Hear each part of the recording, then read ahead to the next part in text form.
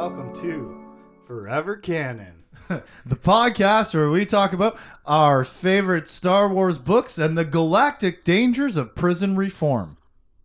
In a certain sense. I'm Justin. I'm Tim. And this week on Forever Canon, I'm yelling again.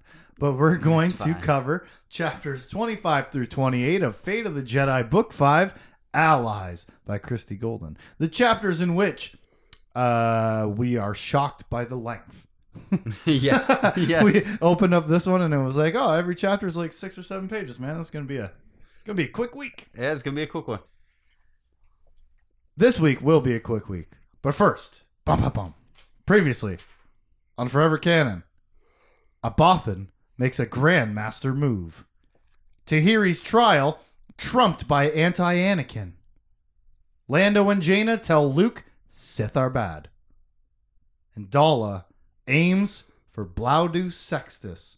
Never heard of it. Nope.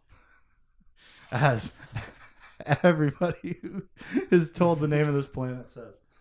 But we pick up right where we left off last week. Chapter 25 has us following Wynn Dorvin as he runs flat out his whole ass off. It's just booking it out. Across Coruscant and the Senate Plaza, all the way over to the Jedi Temple, on his mission to stop Raynar Thol from being the latest Jedi murdered on the steps of the temple by the sieging, encompassing Mandalorian company. Yeah, he has a few thoughts on his way there. This is going to look bad. I'm like...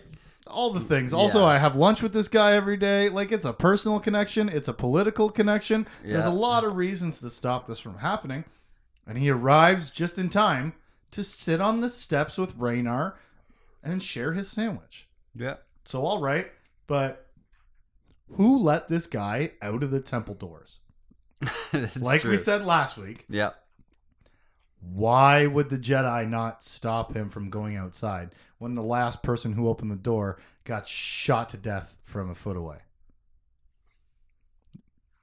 Just, there's no oversight at all under Grandmaster Kent Hamner or something. Yeah. I don't know. Why is Raynar Thol allowed to just go casually carry on about his daily schedule, which everybody seems to be relatively aware of? It's been on the news several times. Yep. Why is he allowed to just walk out of the doors of the Jedi? There's no guards at the temple doors, no nothing. Just meh. No Jedi standing there saying, "Hey, remember? Yeah, the last person who walked out of the door got shot to death." Not even a reminder for him. Nothing. Just sharing a sandwich.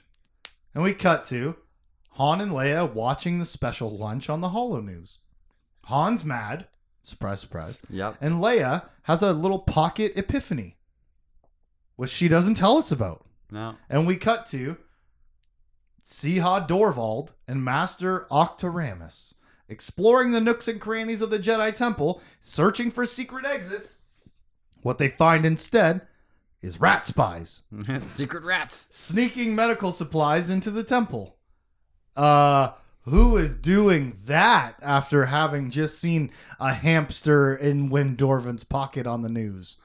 I didn't put that together until we were told it, but like for real, who's sending rats into the Jedi Temple? Yep. Plenty of metaphor here too, by the way. That, you know, the savior of the day is the filthy, little, overlooked, disrespected, disregarded living being, right? Yeah. See how Dorvald is crawling through some disgusting, moldy tile, cramped space, and she crushes some vermin, she says, some unknown vermin. She thinks of it disgustedly. She comes out of the tunnel, and Octoramus is sitting there with rats, and she's like, "Oh my god, more rats! Disgusting!" And they're all sitting there looking up at her like they're like docile, they're trained little rats, and they've all got vials of medicine strapped to their backs. Here's a question: yeah, how many rats can run across a plaza without hundreds of Mandalorians or dozens of Mandalorians noticing? Yeah. Even one at a time. Because if I'm out in the middle of a parking lot in front of a big building and like more than one rat is in sight during the day, you'd wonder why. you know, and I guess the idea is that they're not in sight, right? Yeah, they're coming up from rats. underneath or going between buildings or whatever it is. As much as they always exist all the time, you don't always see them because, you know, they're good at hiding and stuff. But I don't know. You know, I was just like, all right. It's a cool little perspective of like, look at these mangy little nasty things that are going to be the saviors of the Jedi Temple. They're That are saving the world they're right going to now. buy us the time that we need to hold off this siege a little longer with these medical supplies, right? Yeah, and they're the amount that they can bring in too is probably so you have to have so many go in and out. You'd have to have so many. Or very tired rats. Chapter 26. Yeah, you heard it. Yeah. 6 minutes. Chapter 26. Solo safe house on Coruscant, where Han and Leia and Alana are cuddling on the couch with hot Chalky, as is tradition for the Perry Nemo News Hour. Yeah, just like Rhaenyra Thal and his lunch. Totally normal family tradition for the little princess to be. P.S. Leia did the rat thing Yes. when she saw Pocket in the pocket of Windorvin and got an idea of sneaking rats with medicine into the temple, I guess. Okay, here's a question. When has Leia ever shown an affinity for controlling animals, let alone many of them, Yeah, for a very specific task? That's a totally Jason thing. That's definitely and maybe Jason it's thing. like lies dormant in her genetics all these years or something, but I can't off the top of my head, which is not saying much, think of a time that she was like, I control the animals. And I think like any of them, one or two at a time, but she's sending enough like in. dozens, it's got to be. Yeah, it's if gotta not be. more, right? But no, she can do that. That's fine. So okay, they're watching the news, which is covering Windorvin having lunch on the steps with what's his face? I can't remember his face anymore. With Rhaenyra. Rhaenyra Thal. 5 feet away from the dead body of Connie Asari. All over the Perry Nemo News Hour. And also covered in there is that when Windorvin leaves lunch, he takes Connie Asari's body with him. Mm-hmm. And I'm like, what? Yeah, that shocked me too. Yeah, very shocking. Yeah. Either Not Okay. only why. shocking because, what were you going to say? Yeah, not only why would he do it, given his political affiliations, Yeah. but how would they let him? Like they Exactly what I thought of. That Mandalorian Commander Rawl, who very pointedly made a show of leaving this body on the temple steps. nobody touched Mind it. you, it's been what, like a couple hours? Yeah, it's been So, a like, little bit. We're not super invested in this show of leaving the body there for dominance or whatever. Yeah, it hasn't been days. But why the hell would this guy let him walk away with the body? Unless, once again, like Windorvin did last episode, he's lying on behalf of Chief of State Dalla. Yeah, there was And no talking. She wants this body out of here. That's the wrong move or something, right? Mm-hmm. Why else is Mandalorian Commander who said, yeah, I'm going to kill that guy if you don't get here, even though you told me Dalla said don't. Why is he letting Windorvin take the Jedi body away? Either it's an order from Dalla or a lie from Dorvin as to that point. Yeah, and in which case, pretty soon, someone's gonna find out, or someone, given the Mando captain, is gonna get sick of taking those orders. Well, the thing is that Windorvin is playing many dangerous games. Mm-hmm. Lying to Dalla, lying to the Mandalorian on behalf of Dalla, running across the the capital city to go have lunch with a Jedi, and also exposing Javis Tyr's illegal spying in Jag's limo, I'm assuming, Mm-hmm. and having Javis Tyr arrested. Remember a few episodes ago, Dalla was like, hey, do something about that guy for me. And Windorvin was like, yes, I will, but I'll do it like Yeah, legitimately. he goes back and he's like, "How am I supposed to do this?" And then he has. I'm going to find a way to do this the right way. Yep. And well, he uncovers the fact that Javis Tyr did a bunch of illegal things to get his information. Not a exactly respectable journalist. And while Windorvin is like playing so many sides against each other, Han and Leia are watching this on the news, and they're not quite sure what to make of Windorvin. And Leia has a foreboding thought. Dorvin was a good man, but there were plenty of times where good men were on the wrong side of things when the point of no return came. When things are getting out of control, when things are reaching their critical mass, that maximum peak of tension, many people fail to act. Many people fail to stand up. Most people stand around. Yes. And end up on the wrong side of history. For example, Admiral Niathal.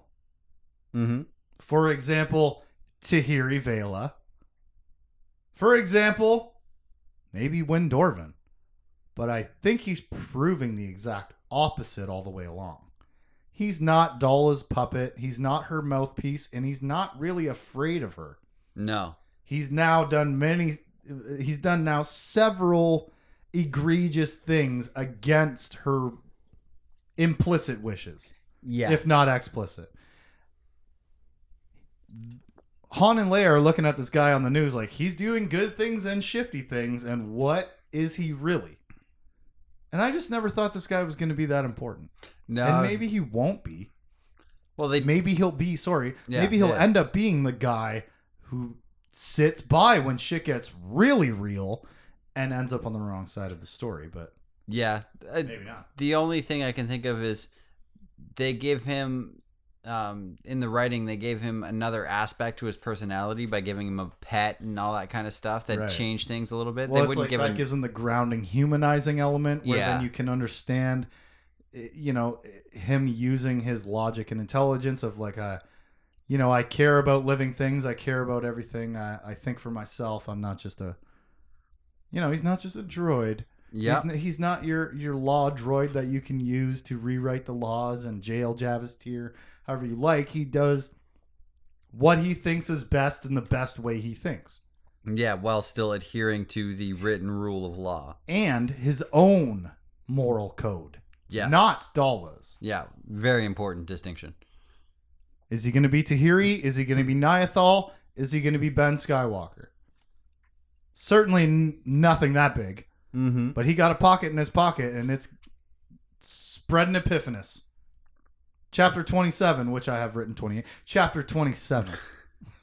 Aboard the Shooting Star. My first note and thought, who the hell's ship is this? Mm-hmm. Well, it's Madi Vant. And her crew that I care a lot about. All right, okay. The freed slave guy, what's his name? Shota. Yep. He's interesting. He's very interesting. And I like her. And Madi Vant is also interesting. The rest from Tyr and all those. But it's like, here we are on the ship, name of ship, with this person, Madi Vant, with this other person, name of person, another person, name of person, and and it's like, I don't fucking care about any of their opinions, really. Or what they're doing or who they are. They are all not primary, not secondary, tertiary characters that are just a reflection and a foreshadowing of the broader environment that the story is happening in. Yeah. All of this backdrop of the freedom from slavery and the breaking of oppression and stuff like that, right? That is all just kind of the temperature theme of the entire series, where the entire series is breaking tradition. Luke Skywalker is exiled from Coruscant. Yep. And he goes everywhere and breaks all their traditions. Like the whole thing is mired and steeped in this idea of big change. Yeah, change. Big change to the ever existing norms. None more. Yeah. Now we have all kinds of people on the ship, and they're people that are reflecting the big change in the galaxy, and we're supposed to care about them. Or not. But Madi Vant, anyway, gets an encoded message from the Freedom Flight. We had seen them been in contact before. This message says, let's meet, come alone. Wouldn't you know, her crew thinks it's suspicious, but she goes through with it. Yeah. She says, I've been in danger many times. That's how you get the story. Yeah, she uses her reporter insight. That's right. She's like, I trust my gut. And cut to Maudie meets with a Bothan. Codename Blink. Yeah. Okay, pretty cool. Yeah, I don't mind Blink. That's a pretty cool codename. And this Bothan tells her a tiny bit more about the Freedom Flight than we already knew. Really nothing more than what we would have inferred. He tells her, we're everywhere. We only know of a few other members, right? We only know so many links in the chain. The whole thing can't be... we weren't behind Klaatuine, but that's off the record. Let the people think what they want to think. Be afraid of us if they need to be. It was coming anyways. He really doesn't tell us anything we don't know until he tells Maudie something that we, the reader, know. Mm-hmm. But he tells her, I know you missed out on Klaatuine, the big revolt and uprising there. You weren't there to report on that. This is what's next. This is the next big thing. Go to Blaudu Sextus. And Maudie's response? Blaudu Sextus? Never heard of it. Yeah. Where? And Blink the Bothan tells her, make sure you look it up because it's about to be very important. I for real chuckled when she was like, never heard of it. Yeah. Because I forgot this planet existed in the short time between episodes. And then it came up again. I was like, oh yeah, this place.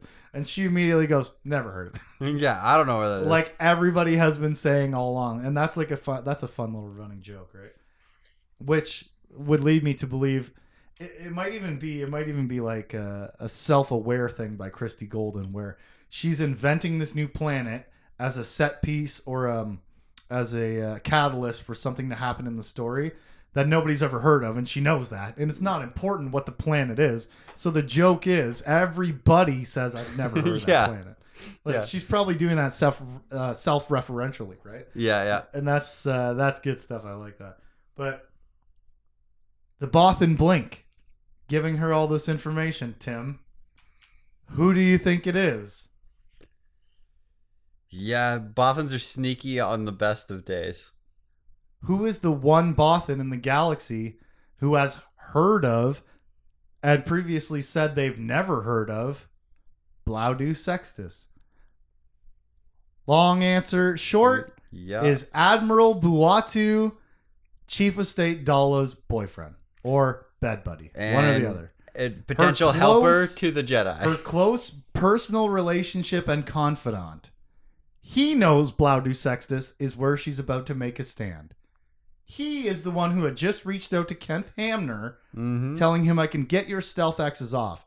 When do you think he's going to do that? When she moves on Blaudu Sextus, where he is sending Maudie Vaunt to watch all the wrongdoing that's about to occur. Yep. When Dalla moves there, that's when he's going to break the Jedi off of Coruscant. But it's definitely Admiral Buatu. Yeah, he's got a lot of things moving too. He is also playing a number of dangerous games. And I'll tell you what, a lot of them revolve around betraying Natasi Dalla. Him and Win Dorvin could make a pretty good team if they ruled the... Yeah, they're going to make a pretty fucking good funeral when you get two birds stoned at once. Yeah. Chapter Reel 28. Yes. Aboard the Jade Shadow, where Ben is flying us all into the maw between the two black holes that look like eyes. Callback. Remember, this book is connected to other books. Yes. Right. That didn't happen last book. Christy, again, just like subtly killing it. Mm-hmm. Like the writing is just it's really integrated. It's really intertwined. It's high level. I don't know the other words I want to say. I felt like I used up all my mana there. Yeah, it made like, it's really immersive writing. Like you really get into it. Well, and coming off of the back of the last book, where it seemed to have happened in a singularity. Yes, having everything brought back to our attention, what matters and why things happened and when and where they happened. It just feels better than never saying Abeloth's name. Yes, for 360 pages or so. Little silly. So here she is with the callback. Hey, remember when Ben went through the black holes and said it looked like eyes? Oh, remember that? Remember when he went through the black holes and he was like, I held on to a needy tentacle space snake rodeo. Whatever we called it back at the time. Callbacks, right? Yeah. She's connecting everything fully and like, yeah, immersively, just deep, meaningful connection to the things that we have spent our time investing our interest in. Yes. Make it fucking matter. Yeah. Make it matter that they've been doing things so far in the series. Make it matter that they've met Abeloth. Make it matter that they've been to the Maw. And all these And that's things all just, sorry. that we've brought up, that we've said, yeah, this is going to come up later. And then she brings it up. And that is great. All the little things that we look at. There is no value to the setup if you do not pay it off properly. Yeah. And these are not even the proper payoff. These are just mentions. Yeah, reminders. But they feel good in comparison to the last book that, again, we've said many times, happened in a vacuum for its own reasons. Yeah. Its own real life reasons, assumedly. But all this stuff just hits more prominently in this book because it was missing from the last one. Mm-hmm. So when she's like, hey, remember we came to the Maw and there was a tentacle and we held onto it and all that jazz? This time, none. No tentacle. No feeling of Abeloth ahead of them at all. They can't sense her. The assumption is, well, if we can all hide ourselves in the Force, why could she not, right? Yeah, it's a pretty good assumption. But Ben doesn't have a snake rodeo to hold on to. So Luke takes over the pilot controls with Vistara as co-pilot. Yeah, as plotting the course. Yeah. Weird swap, but all right. I don't know why it would need to be her over Ben. Well, you know what I mean? Like, he relied fully on the Force and the feeling to get him through. I like what you're saying.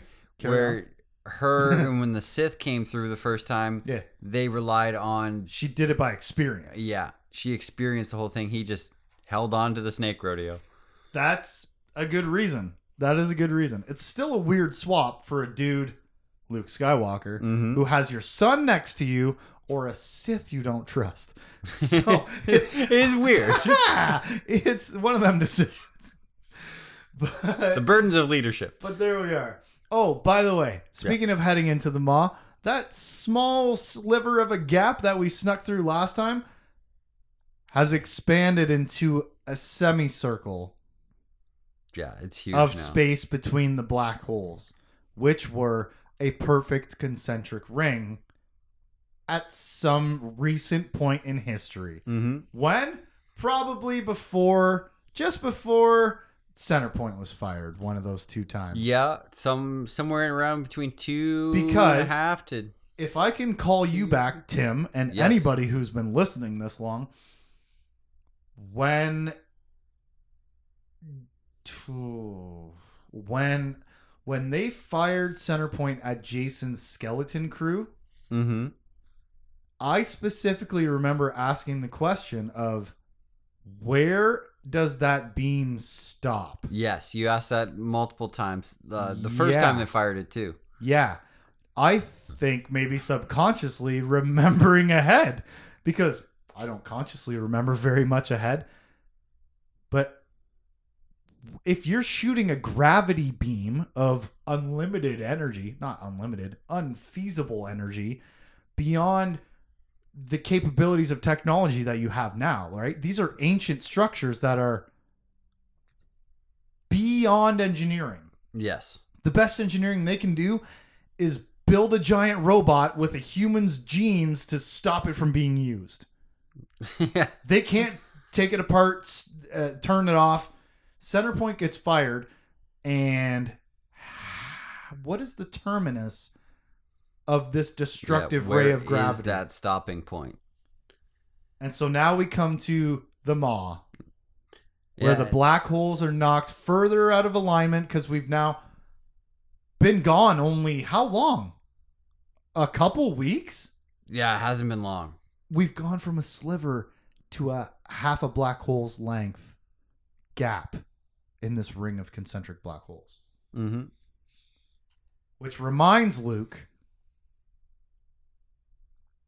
Oh, Sinkhole Station seemed really important. Yeah. Remember, he was like secretly planning to go and fix that. I'm going to go fix that. I'm not going to get it back operational because I think it's a big deal to keeping everything in order here. The black holes in the Maw are working as, assumedly, this prison for Abeloth. You know, he wants to go fix Sinkhole Station because it's holding everything in formation. And based on how in disrepair it was last time we were there, with alarms going off and flashing red lights on all the consoles, showing us things moving out of alignment, Luke wants to go back there and fix it. It must be important to hold everything in formation. And then I wondered this, Tim. Why is Sinkhole Station in such disrepair? Because everyone there is busy mind walking, mind drinking, as the Yang T called them. Mm-hmm. They're busy being beyond shadows as opposed to manning their post and keeping the station functional. Mm-hmm. That has to be Abeloth's influence. Yes, because absolutely. she is the one with the purple light giving them access to going beyond shadows. She knows, she must know Sinkhole Station is the key to her prison. Mm-hmm. And so over time, she has slowly manipulated everybody on the station to going beyond shadows and leaving the station to fall into disrepair. Yeah. How long, hard G on the end, yes, has she been manipulating events? And we don't know. Well, why did Dala come out of the Maw to stop the last civil war with Jacen? Why? We never really got an answer why, other than opportunism. Yeah. There was a chance to fill a void, and she took that power, and now snowballs where we are now. Mm-hmm. But Sinkhole Station falling so badly beyond repair with an entire crew of people on it, that has to be Abeloth's work. And it just begs the question of what else is she doing and has she done that we don't know about? Definitely turning Jedi crazy. Yeah. Definitely breaking out of her, breaking apart the black holes around the Maw. Or at least facilitating that happening by sending all these people to frickin' Fantasyland, right? Yeah. Which, for me, shows that Centerpoint and Sinkhole worked collectively. In tandem. Yes. Collaboratively. And so once Centerpoint was destroyed, Sinkhole could no longer do it on its own. Like, there was no relay. That's what let Abeloth get into the Sinkhole people's minds and get them to do whatever she wanted. Right, because it has to have been relatively recent. Mm-hmm. Otherwise, she would have been able to get through that. Like, the gap would have been happening earlier. A long she would have time been ago, able to. yeah. She probably pushed Dala too in more subtle ways than what she's been doing to go, hey, this is a good opportunity. Get out there. I wonder about all that. Like, how much has she been doing behind the scenes that we don't know, A, that she's even capable of yet, B, that it's even a thing that exists yet, or C, that she, the events that have happened are manipulated by her. Like, what has happened? How do Centerpoint and Sinkhole relate to each other? What is their relationship? Is one out of sync because the other was destroyed? Or did the Maw get hit with a stray gravity beam that never ends until it gets sucked into a black hole or something? You know, like, yeah. What is all the connection here? Because if this is doing what it seems to be trying to do, which is like, our last series was this everything happening on the surface. Everything was happening on top of the story, where Jacen is doing this and this and this. The Galactic Alliance is doing this and this. The Confederation is doing this and this. And everything is very visible and explicit. Mm-hmm. And obvious. What if what this story is doing, and I guarantee you is, now that I just thought of this, I'm going to say what if anyways. What if what this story is doing is giving us a background story for the previous number of events in the galaxy? Mm-hmm. Where there is a much bigger thing going on here, older, more ancient, and less understandable than Jacen Solo becoming a Sith and taking over the government to start a war for peace. Yeah. What if what this book is doing is giving us a broader context of previous stories by explaining how events have been manipulated across history or the recent past? And now I say why it's definitely doing that is because what was the entire impetus of our story in the first book? Luke Skywalker, go find out why Jacen went crazy. Yeah. Go find out the bigger reason for why everything happened that just happened. And now we come to Sinkhole Station and black holes coming apart. And this ancient, I think the word celestial one time, that was maybe the word I could never think of. That came up once or twice. This ancient being is now amplifying her influence. Yeah. Well, how much influence has she had this whole time? When did Sinkhole Station start falling apart? When did the maw crack open and let her tendril of slippy neediness come out? Mm-hmm. Because the kids in shelter were in the maw. Yes. How long ago did she get influence over the outside galaxy? 20 or 30 years ago, apparently. Maybe just a couple years ago. How long, or 10? How long has it been since Jacen went on his thing, you know? Yeah. What if she is what he saw in the well of crazy time? Yeah, the well of knowledge or whatever the hell it was. I don't know. But I do think that she has been manipulating the people on Sinkhole Station, causing the station to be ill-maintained, and opening her cell bit by bit by bit. And as Luke successfully brings us into the maw, neither he nor Ben can sense the mind walkers of Sinkhole Station. Mm-hmm. As they narrowly miss a huge piece of debris from the clearly destroyed Sinkhole Station. And what's worse, they cannot feel the presence of Abeloth. Is she hiding? Waiting for the Skywalkers and Sith? Or is she free? Out in the galaxy for the first time in untold ages. Find out next week when we cover Fate of the Jedi, Book 5, Allies, Chapter 29 through 32. I'm Justin. I'm Tim. Spooky ancient lady time. Yeah, I got chills. For any comments and questions, you can hit us up at forevercanonpodcast@gmail.com. Forever Canon Podcast is a Jay Plazer production. Catch us on Facebook, Instagram, Twitch, Twitter, and YouTube at Jay Plazer. Check us out.